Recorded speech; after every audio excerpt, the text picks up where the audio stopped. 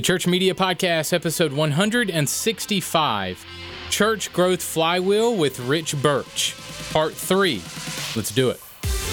This is the Church Media Podcast, the definitive podcast for helping you create dynamic experiences and build solid media production teams at your church. Exclusive interviews and church media training from the best minds in ministry and Christian entertainment. Useful, practical content in the areas of audio, lighting, video, stage design, volunteer culture, and more. And now, broadcasting from the ministry headquarters of 1230 Media, here's your host, Carl Barnhill.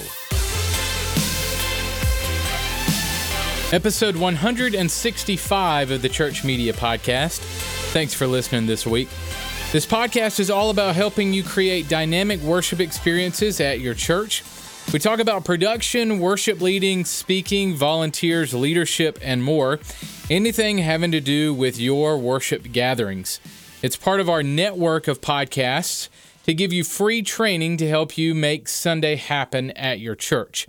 If you haven't checked out our other podcast that just launched back in September, check it out. It's called The Youth Room. It's a video podcast with my buddies Trevor Miller and Daniel Stavanis. It's all about helping student pastors transform their worship experiences. The guys have over 20 years of combined youth ministry experience and bring their unique style and humor to the podcast world. You can watch the podcast at 1230.media/The Youth Room. That's 1230.media/The Youth Room. You can also check out our worship and custom media designed specifically for student ministry. Check out all the resources there. Again, that URL, 1230.media/The Youth Room.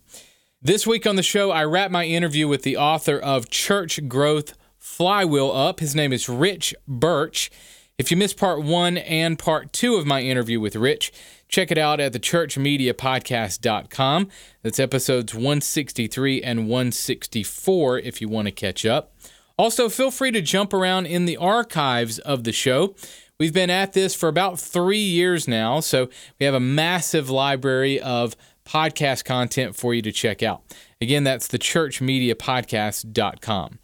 We're going to dive right into my interview with Rich after this quick church media tip. Check this out. And now, your church media tip of the week. Useful tips and tricks to help you transform the worship experiences at your church. Here's Carl Barnhill. Hey guys, this week I want you to consider using song support or lyric videos in your worship experiences.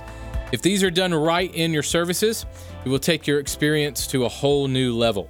There are a couple of ways to use videos with songs your band is performing live.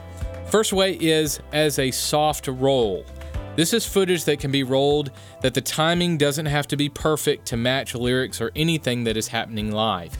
If the timing is off a little bit, it doesn't affect the performance at all. So try using soft roll footage.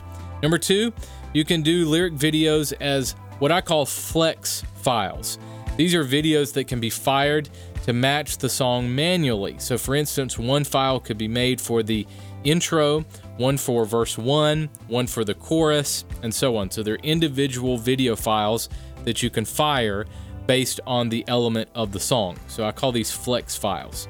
Number 3 is with a click track. Now, in my opinion, as a motion designer and as a service producer, the best way to use song support videos is to execute it with a click track. The video can be built with one side of audio having a click and the other having nothing, or added instruments you may not have live. The click side can go to the ears of your band, and the other side can go to the house. At 1230 Media, we've had the privilege of producing several hundred song videos for Christian music artists and churches around the world. You can go to 1230.media/song videos to check out just a handful of song videos that we've produced. We'd be happy to produce some for your church setting if you have the need. I firmly believe that if you use elements like song or lyric videos in your worship services, it will keep your audience engaged and help boost your overall experience. These video elements should not distract, they should enhance your experience. They should work within the flow of your service to help lead people to Jesus and help people grow with Him. Get more free coaching for your production team through our blog, podcast, and online resource library. Visit 1230.media/training today.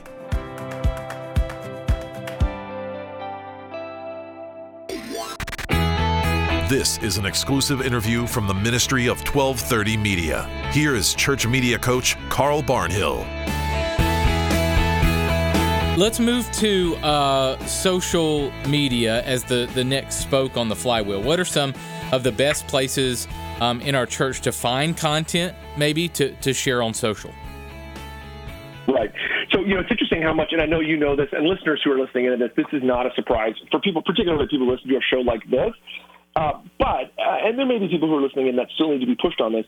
The impact that social media is having on our communities is profound. It's not, it's not a minor sideshow. I still run into pastors who are like, I'm not so sure about Facebook. I'm like, listen, the stats are universally clear. 67% of Americans are on Facebook on a regular basis. 30% of all women ages 18 to 35 check Facebook before they get out of bed in the morning. If those statistics were related to anything else in your community, if 70% of the people in your community were doing something on a regular basis, I know that the church leaders who are listening in would be trying to figure out what's going on over there. If there was like a really popular restaurant that 70% of the people in town were going to, you'd say, I got to go check out that restaurant. What's going on over there? Or, if 70% of your people were, you driving the same car, you'd be like, what is it about that car? But for some reason, people, they ignore social media generally. They ignore Facebook specifically, which is a surprise. And I think there's, over time, it was a challenge to write this chapter because it changes so quickly. It was a challenge to write this because, as what happens, what works today on Facebook is different than what works, 6 months from now or worked 6 months ago. And so there's kind of a constant churn on that area. And so for me, what I tried to do is break down the thinking in two different categories. One, so we talk about remarkable content. Other contexts would probably call this as viral content. That's when that magic happens, when you release something onto Facebook, some piece of content that seems to connect with the greater zeitgeist, the kind of community thinking, and it just impacts a lot of people. And, there used to be a phase, and this isn't as popular as it now, where people would say, like, I'm just going to make a viral video. There is no making of viral videos. There is no making of viral content. It is more made by the community than it is made by individuals. And so I sometimes see churches make stuff where you can tell, like, they're really hoping this will go huge. And that's very, very hard to do. Now, you can do it, and I give some examples of that. We tried, we over the years have tried to do things that are, funny and witty, and ultimately people change. We did a series a couple years ago when, so Tim, our lead pastor, great guy, incredible communicator, loves Star Wars. And our target market, a lot of people we reached, were in a similar demographic, and Star Wars was a big deal, at least in the age demographic that people could actually watch that. And when the first of the new batch of movies came out, we did a whole series around a whole Christmas series around Star Wars. Now, it was great. We created some great funny content. I talk about that in the book about, at its core, I think, and this really isn't in the book, but it's just an old comedy writer's trick that a large portion of comedy is one of two things. One, it's either normal people in very strange scenarios, or two, it's strange people in very normal scenarios. And so using that kind of framework, one of the things we did was we took stormtroopers and we put them in all these very normal Christmas scenarios. So we had like a stormtrooper who was burning the Christmas cookies, or stormtrooper that was struggling to wrap a Christmas present, or stormtrooper who was trying to deck the tree or whatever. And they were funny videos. Our hope was, wow, these would be great and go viral. They did modestly well, but that's hard content to create. The other type of content that actually does consistently do well, even as all these networks change, is really helpful content. So, how do we go out and help people with online to answer questions that they may have. And actually, there's a kind of an extreme example of that's from the meeting house church I was at, and this started way after I was, ever there. But Brexy, their lead guy, he does this thing at the end of every message where he does an open forum Q&A at the end of every message. So literally the message ends, and he'll say something like, hey, is there any questions about anything I said or left unsaid? And so as you can imagine, he's been doing that for 25, maybe 30 years. He is very good at answering people's questions. He's very good at kind of getting it down to a soundbite. And so about a year ago, they started doing this series that they call Brexy's Big Bag of Questions, BBQ. And they produce these great videos. They're like 3 to 4 minutes long, and they answer a search engine friendly, social friendly, sticky question that, people might be interested in. Why did God allow Adam and Eve to sin? Why do Christians believe God is both 3 and 1? How can we love our enemies without being a doormat? These kinds of things that they feel very BuzzFeedy, social media. And when I wrote this book, and it's actually accelerated since I wrote it.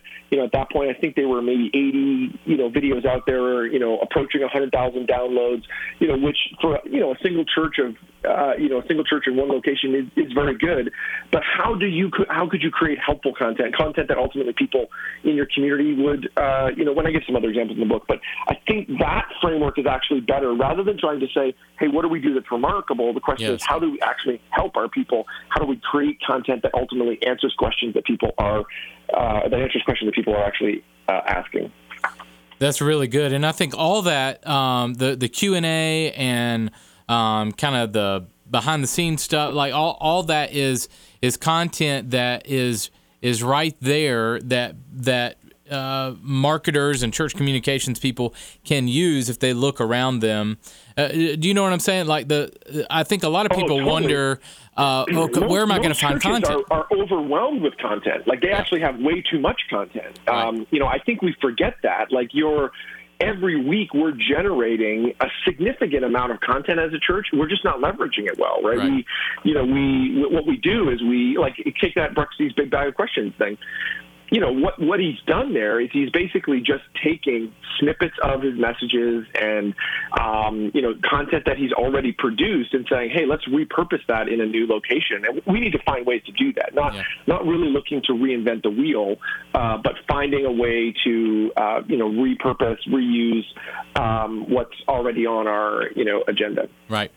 Okay, let's talk about community engagement. You used Elevation Church as an example of this in your book. So what are some of the lessons maybe that you pulled from Elevation's Love Week you talked about, or maybe some other churches that do great at community engagement? Yeah, so this part of the book is really talking about how do we get people out of our seats and into the streets. And when I first started writing this book, this wasn't on the list of things that I thought I would be writing about. But one of the I was trying to pull back and say, okay, well, what do these fast-growing churches all have in common, and what are the things that we could tell stories among all of them? And one of the things that I noticed is they all do similar things to Elevation's Love Week, where there's this idea of mobilizing 60, 70, 80% of their adult community into other group of partners in their community to make a difference. And, we experienced this definitely at Liquid. It was a part of what we did 3 or 4 times a year. We would do that, but it's not unique to that church. In fact, actually, when you look at if you pull up any of the lists that are out there, the fastest growing churches, and dig around in what they're doing, you'll see these things. And I think it makes sense. We all live in an increasingly post-Christian culture, even in the most the buckle of the Bible Belt today is more post-Christian than it was 10 years ago. And there are, again, back to this idea of the way our churches grow is by our people talking to their friends. It makes sense in that context that when our churches do things that folks outside the church think are great, that becomes an easy thing for our people to talk to. And so I think what happens here functionally is something like Elevation's Love Week, people in Charlotte see that as a good thing. They're like, wow, this is amazing. They mobilized 10, 15,000 volunteers to go in 2-hour time slots to serve in community groups across the city. They have donated to date millions of dollars to these organizations and hundreds of thousands of volunteer hours. Wow, that is a good thing. Now, for us, for Christ followers, we know when we read the New Testament that Jesus is pretty clear that our job is to serve the poor, that actually is what we're called to do. And so while our community sees it as a good thing, we see it as a God thing, and actually think at the intersection of those two, God is using this as a way to see people get more connected to church. And so what does that mean? So for us, we saw, as an example, in our little church at Liquid, I told you about the Star Wars thing a little bit earlier. We put all this time, effort, and energy into this massive, big Star Wars thing, and it was great. It was fun, and Christmas Eve was a lot of fun. But 2 weeks before that, we did a Christmas outreach and actually had the same number, or actually I think it was a slight few more first-time guests come to that experience than we had come to our Christmas Eve service. And I think there's some sort of symbiotic relationship there that actually we kind of earned the right, because at that particular year we did 200,000 meals. We packed 200,000 meals in one afternoon for the local food bank that they were going to then distribute over the winter months.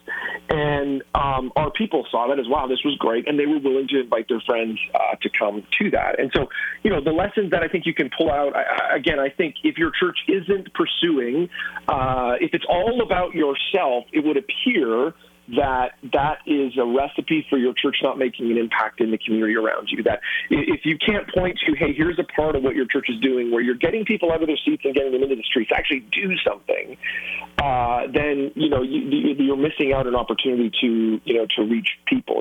And so in the book I kind of talk through how do you do that. The big part of these is about partnering with local organizations. It's not about starting your own thing. These opportunities seem to be highly visible. So and there's a whole conversation which we could have around that, which is, a part of what you're doing is creating a volunteer experience that does undeniable good, that you're like, wow, that's a great thing to be a part of, and it's a lot of fun to be a part of. We were one of the first churches that ended up partnering with the Tim Tebow Foundation to do Night to Shine. This is another vivid example that's kind of blossomed over these last few years. The core ask for Night to Shine to volunteers goes something like, and obviously it's not this, a little tongue-in-cheek, the core ask for volunteers at an event like that is, will you give us 2 to maybe 3 hours to help people in our community, literally the last in our community, people who are overlooked, to come and have a prom, an experience that that's kind of a normal cultural experience, but a lot of these folks with special needs, they've never been able to have that experience, and we want to create that experience for them. Would you come and help for that? Well, who's the cold-hearted person that's going to say no to that? Of course, no one. People would love to be a part of that, and that's the kind of thing that people love to tell their friends about, and it's highly visible. We're bringing people together, we're having fun together. It's also, that particular event, Night to Shine, is great because it requires somewhere between 2 to 4 times the amount of volunteers as guests. So if you have 100 guests come to that event, you need somewhere between 300 to 400 volunteers to make it happen, which is wonderful. We can talk about that in the last chapter about how churches that grow realize that actually getting people to volunteer is a significant growth driver. And so that really is what these experiences are about. How do we get people plugged in, to get them out serving, to make a difference? They'll tell their friends about that, which ultimately generates goodwill in the community and is the kind of thing that ultimately says, maybe I should try that church. Maybe that is the kind of place I should go to. So, let's get into that last chapter on internal communication. And you mentioned 3 types of people growing organizations contain, right? So tell me about these: raving returners, sneezers, and advocates. Tell me about these.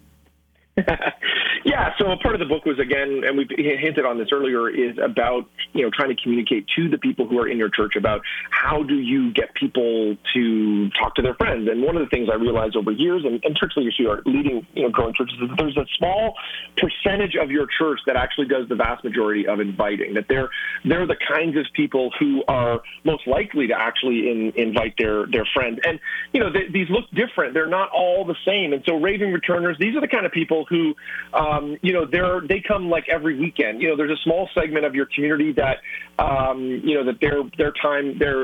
they come their time and again. And so those people, we want to make sure that we're empowering them, because they're unlike most people in our church. They're not, most of our church, we know they don't come every weekend. And so that group, the question is, what do we need to communicate to them to not only get them to come back, to keep coming back, because we like that, but also to say, hey, why don't you invite some people to be with you? Sneezers, these are the kind of people who, they're constantly talking to their friends about everything in their life.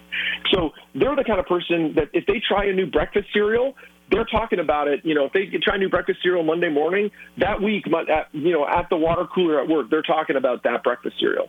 And there are people who just seem to be kind of culturally predisposed to want to talk about what's happening in their life. And again, I think, how do we get in front of those people? How do we ensure that those people are ultimately armed with the information they need to be? And then finally, advocates. This group is a little bit harder to define. There's a group of people who maybe they don't jump up and down about your church all the time. Maybe they're not constantly talking about it all the time.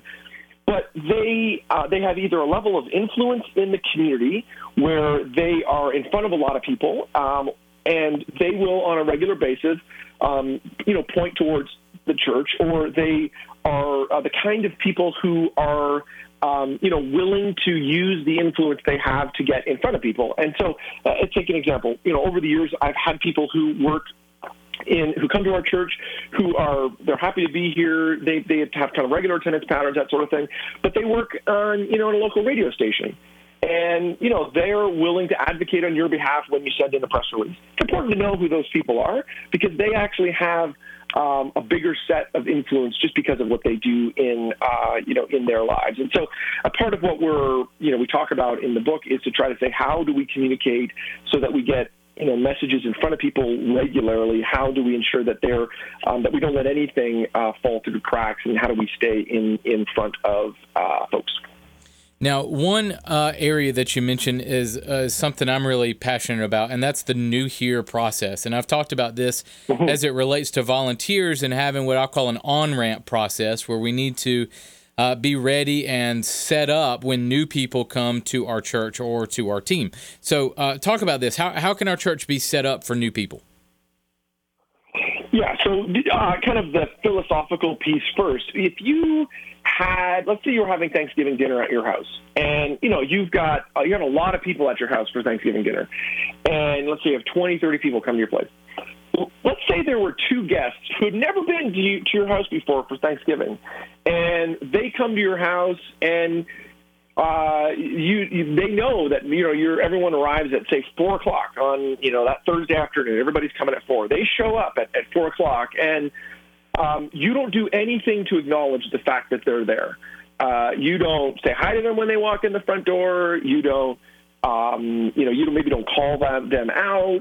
You don't even as the host maybe go over and be like, hey, I'm so glad you're here. Thank you, so much. What does that do to them? Well, obviously they feel put out. They feel like, well, this is a little strange. This is a little bizarre. I think we do the same thing at a lot of our churches every weekend. People come to our church, and they're not a part of our family. They're new here. They literally have never been here before. And we don't go out of our way to both acknowledge them, to let them know that they're both expected and accepted. So we knew that you were coming today. We were ready for you. In fact, we're going to be so ready for you. We've got a gift we want to give you. And a lot of churches, it's amazing how they do all this work to try to get people to come. They do all this work to try to get people to invite their friends.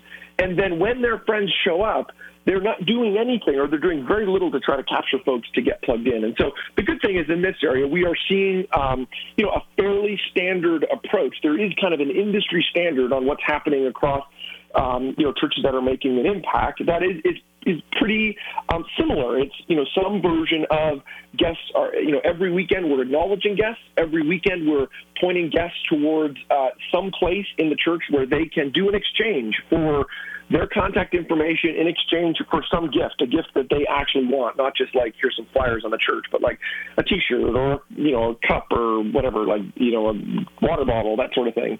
And then that's beginning then a follow-up process that looks like inviting them to whatever their next step is, that ultimately drives to teams and groups. And so in the book, I kind of pull apart what that process looks like, and how kind of the broadest point of view possible to give you a sense of what some of those steps should be. But and I'm sure you've seen this as well. You go and visit a church. It's amazing how many churches don't do that. Like they just assume that somehow people find out how to get plugged into the church. And, that's a mistake. They're missing an opportunity to grow at that point. Well, I've talked before about one of the things that's frustrating in visiting other churches has nothing to do really with the worship experience. It's my wife and I have 2 young kids. Where do we go to check them in? How does that process work? I mean, those types of things, or signage to the bathroom. Absolutely. I mean, just the little things like that you're thinking about new people and guests that are coming. You have to make it more inviting to them, or act like this isn't a clique. It's not the only internal people know how to, around there and down 3 steps and jump 3 times and there's the bathroom. Like, make it easy for people. I'm using that as an example, a crazy example, but, make it easy for people to feel welcome. Would you agree? Absolutely. And I think this would be a great way. And I don't know I know you do provide some coaching. I don't know if you do kind of on-site stuff. Yeah. But this is a place where, someone who's listening in who you love, Carl, I think he's great, he's an amazing guy. You should say to him, like, hey, could you come and spend a Sunday at our church? It doesn't need to be like a full-on secret shopper thing. Even someone external, I really do think there's real value for someone who's external, but who has not just like a generic secret shopper, someone who has experience like you, who's been into a lot of churches, to point out most churches are nose blind to that stuff. They just don't see it. They don't. They don't, and it's not huge changes. It's not even really super expensive. It's like, hey, if you made these 3 changes, people who are here for the first time would get a better experience. Yeah. They would, you'd connect them, in a cleaner way. And so, and again, it's a lot of the stuff you're talking about. It's how do you, what does that look like? How does that sort out? Yeah, absolutely. All right, so let's wrap our discussion on church growth flywheel up. Get us some parting thoughts on these 5 areas that we've talked about. Well, first of all, I'm just super honored that you have me on the show. It means a lot to me.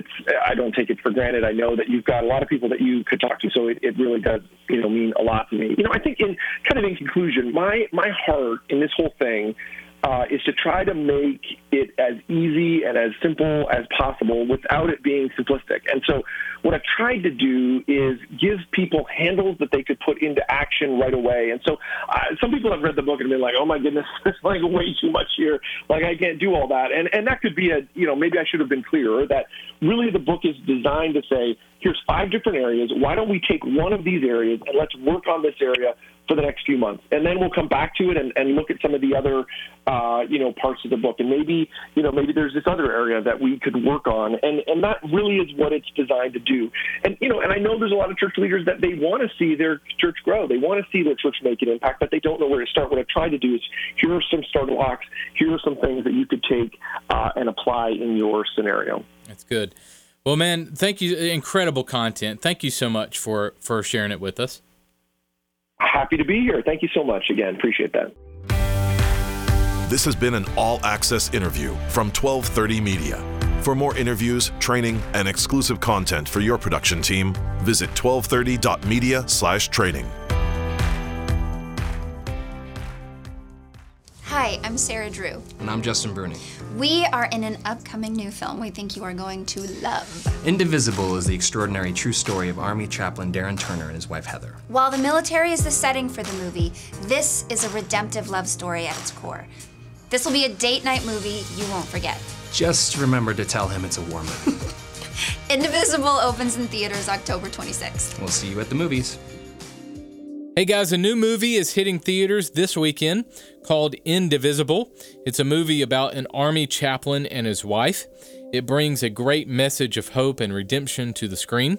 I recently chatted with the film's director, David Evans, about the project. Here's a little bit of what that sounded like. It really is the first feature film ever made about a military chaplain. We've done a lot of research on that, and while some movies might have a segment where you see a chaplain. It's never really been a story told through the eyes of a chaplain or about a chaplain and his family or his marriage in general.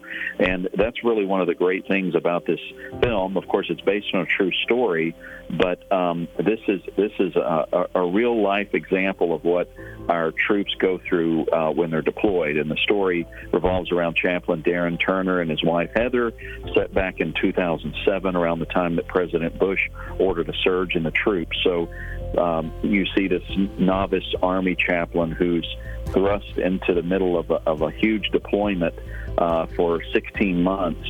Of course, going a long period of time without seeing his wife and children, but a situation where lives are being lost, and he's thrust into this situation where he's not only got to make sure that he keeps his own relationship with his wife and children intact, but dealing with 1,000 other troops who are all going through a myriad of various emotions themselves, in addition to the loss of life and their own marriage situations and family struggles that they're facing back home. You can listen to my entire interview with David on our blog this week at 1230.media/blog, and go see and support this movie.